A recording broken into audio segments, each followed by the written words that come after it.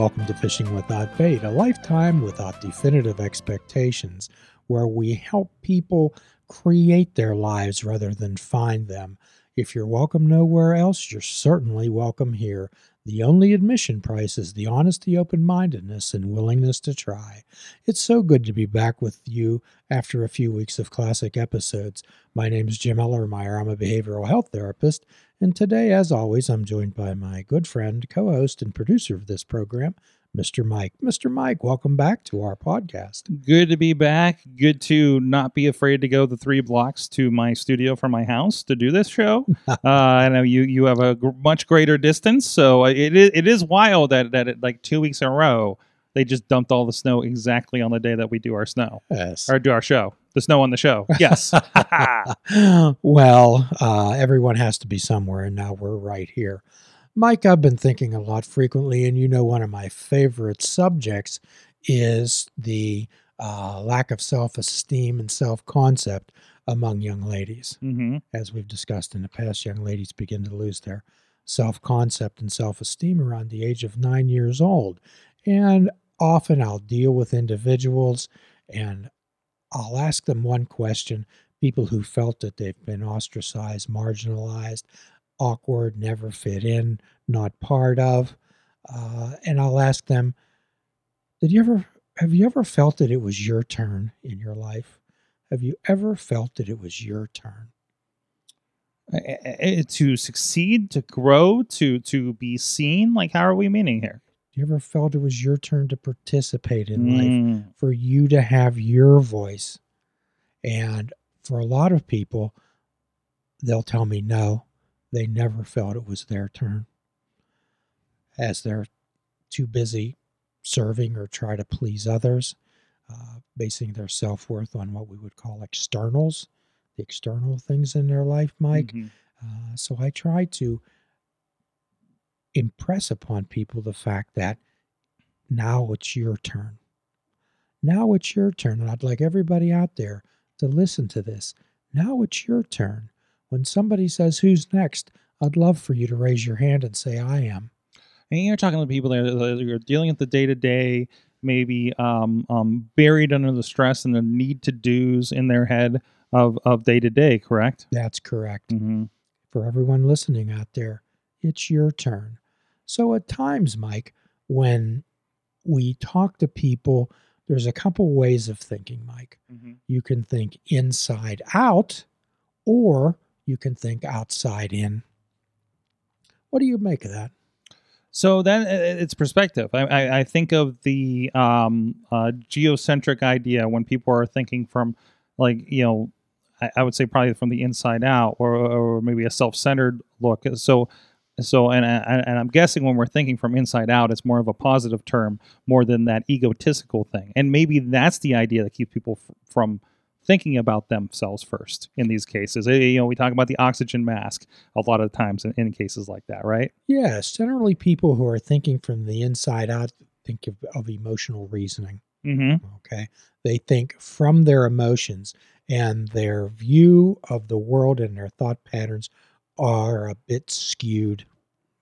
They're skewed, and this is where all the cognitive distortions come in, the minimalization and the maximization, the fairy tale thinking, the catastrophizing, the all or nothing thinking, those type emotional reasoning, those type. When we're thinking from the inside out, we don't take into all the factors. It's a very narrow worldview. Mm-hmm. Very, very, very narrow.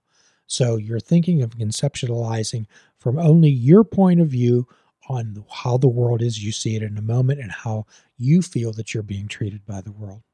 Okay. And however, when we're thinking on the outside in, we're able to take that perspective, objective perspective, and see at the situation rather than from it. Okay. So let's use as an example someone that didn't make the bowling team. Okay. And they're crushed and they're hurt and they're crying and they're thinking, I'm not good enough. They didn't want me. They're thinking from the inside out. Mm-hmm. Okay. Mm-hmm. For a person who would be objective and thinking from the outside in, would weigh all the factors of that situation and say, well, there's a reason why you didn't make the bowling team. Mm-hmm. Perhaps you didn't practice. Perhaps you're not at the skill level of these other people, and take an objective fact-finding view of that. So the world, the zeitgeist of the world today, people who conceptualize their own views and have that expert's mind, Mike, Mm-hmm. okay? That expert's mind sees very little possibilities. An expert's mind is very, very, very narrow. And when we begin to get into that attitude of I know, and that narrows your world and compartmentalizes it, because the phrase I don't know opens up your world. Mm-hmm. It expands it. It's open to many possibilities. I don't know is outside in thinking. I know is inside out thinking. And that's and the I don't know is so powerful sometimes, because sometimes if you're conversing with somebody with an expert mind and think they know everything going out and say, well, what do you think about this topic? And you're like, I don't know. I don't have any information on that. It's very disarming too. Well, we're taught now there's a concept in school, and it's called purposeful fixedness. Okay. Purposeful fixedness. Purposeful fixedness. Okay. That there's only one answer to a problem. Mm-hmm. And if you notice in classrooms, children, people, they're very reluctant to say, I don't know. Mm-hmm. They're afraid to not know. They're afraid to get the question wrong on the test, right? That's correct. Because it's all about the absolutes of the 100% A. Purposeful fixedness. Mm-hmm. Okay. So that type of mentality, that type of teaching style and techniques limits individuals. We discussed a long time ago on this show the concept of divergent thinking. Mm-hmm. Okay. And just we'll run that down again because I think it's a wonderful type of concept that shows how you can have that beginner's mind. A number of years ago, 5,000 5-year-olds were given a task, and they were asked, how many uses could you find for a shoe or, let's say, a paper clip? Mm-hmm. Okay. Most people can come up with 10 to 15. 10 to 15 uses. What's called genius level divergent thinking, you can get 200 or more. And that doesn't mean you can solve quadratic equations. But it demonstrates thinking around the problem instead of straight at it. This is reflective of, we would always see something when we would bring in students, like former students of certain schools, for a job versus others. Like we could see their they didn't run into a problem and then stop, right? They were able to look at the problem and work their way around it. And that's outside in thinking. Yes. So, Mike, this might amaze some people, but 98% of those 5,000 5-year-olds tested at a genius level divergent thinking. 5 years later, at age 10, it went down to 32%. So we're the same students. We're working that skill out of the kids. That's correct. With our system. With the purposeful fixedness type of attitude. 5 years later, when they were 15 years old, it went down to 10%. I mean, this goes along with the loss of imagination as you grow up too, doesn't it? 200,000 adults were tested. 200,000, only 2% had genius level divergent thinking. So as we get older, as we get more jaded, as we get more acclimatized and indoctrinated into the way of thinking that we're supposed to have, the more of that expert's mind, the more we have the blinders on, the more that we have less divergent thinking in beginner's mind. So again, it's a concept of thinking inside out versus outside in.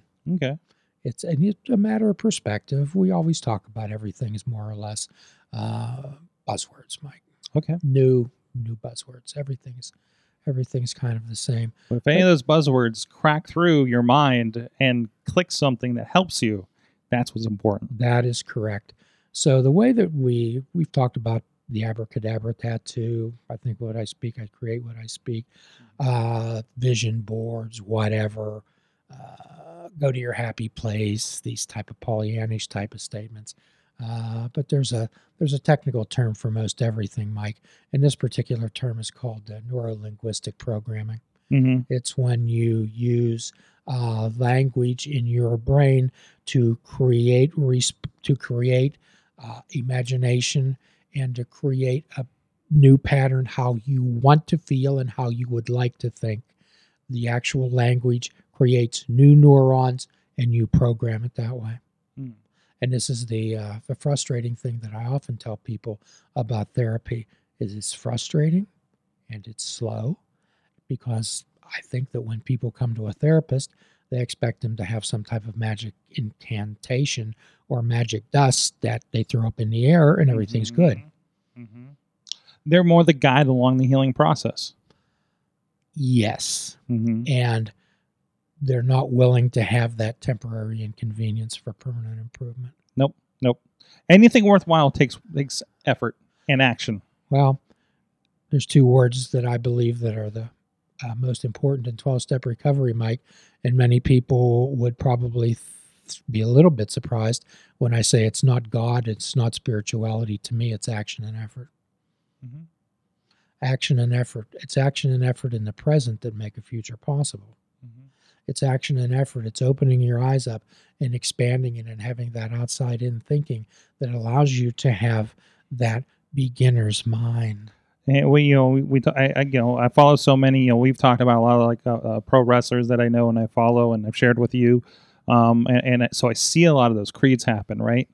And everybody from Mike Bennett to Road Dogg Jesse James, the John Moxley most recently, and I always see the day at the time, and things like that. But the day and the time is what effort did you put in today? Even if it's the most minute thing, what did you do to like that action to not partake, that action to do something to improve yourself, even the most minute? Did you move forward today, right? To make that choice, yes. And Mm-hmm. of course, we talk about choice often.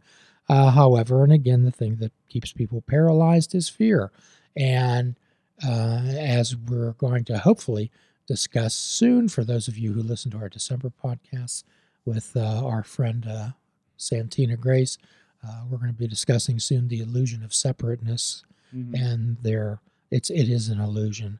So the wonderful things that we talk about on Fishing Without Bait, Mike, what we do is we help people explore different horizons and help people look at things from the outside in. Mm-hmm. We have an eclectic roster of guests, and as you and I discussed previously, we have our own concepts for some premium content that we'd like to put out to some Mm-hmm. folks.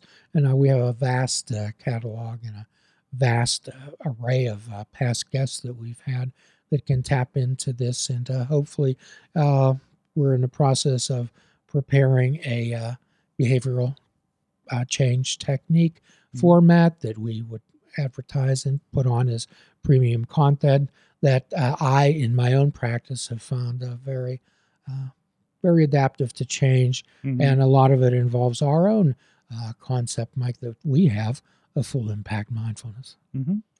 So much big conversation we've had for years and years at this point. Yes. We're up well over 300 podcasts. Mm-hmm. And keep in mind that you and I had 130 educational rounds that you and I taped together Mm-hmm. with previous physician assistant students. So we have a vast array. We have a fat library, as our friend Brian Crawford often reminded me, that we have to put out there. And what we're asking is that for anybody who has a story to tell, particularly a recovery story, we're going to be putting out a table of contents soon on the Fishing Without Bait program. We're always open to any comments or any criticisms, and you can certainly contact Mike after this show. So perhaps at the end of the show, Mike, you can again let folks know how they can use a Patreon type of account, and if they want this type of programming to continue more diverse and rich content.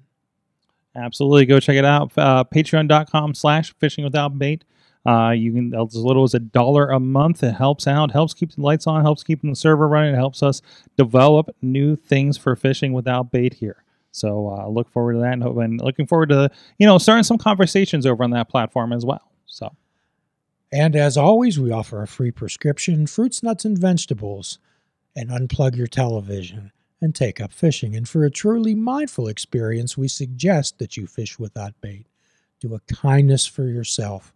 Do a kindness for another. Forgive yourself and forgive another. Stand up. It's your turn, my friends. Till all are free, none are free. Namaste. Please check out our website at fishingwithoutbait.com, where you can listen to the show, comment on our discussions, and find out where you can subscribe to our podcast. if you're interested in flying the colors of fishing without bait, click the shop icon on our website. We have clothing, mugs, cell phone cases, and so much more. Show the world that you fish without bait. This show is a member of the Sorgatron Media Podcast Network. Find out more at sorgatronmedia.com.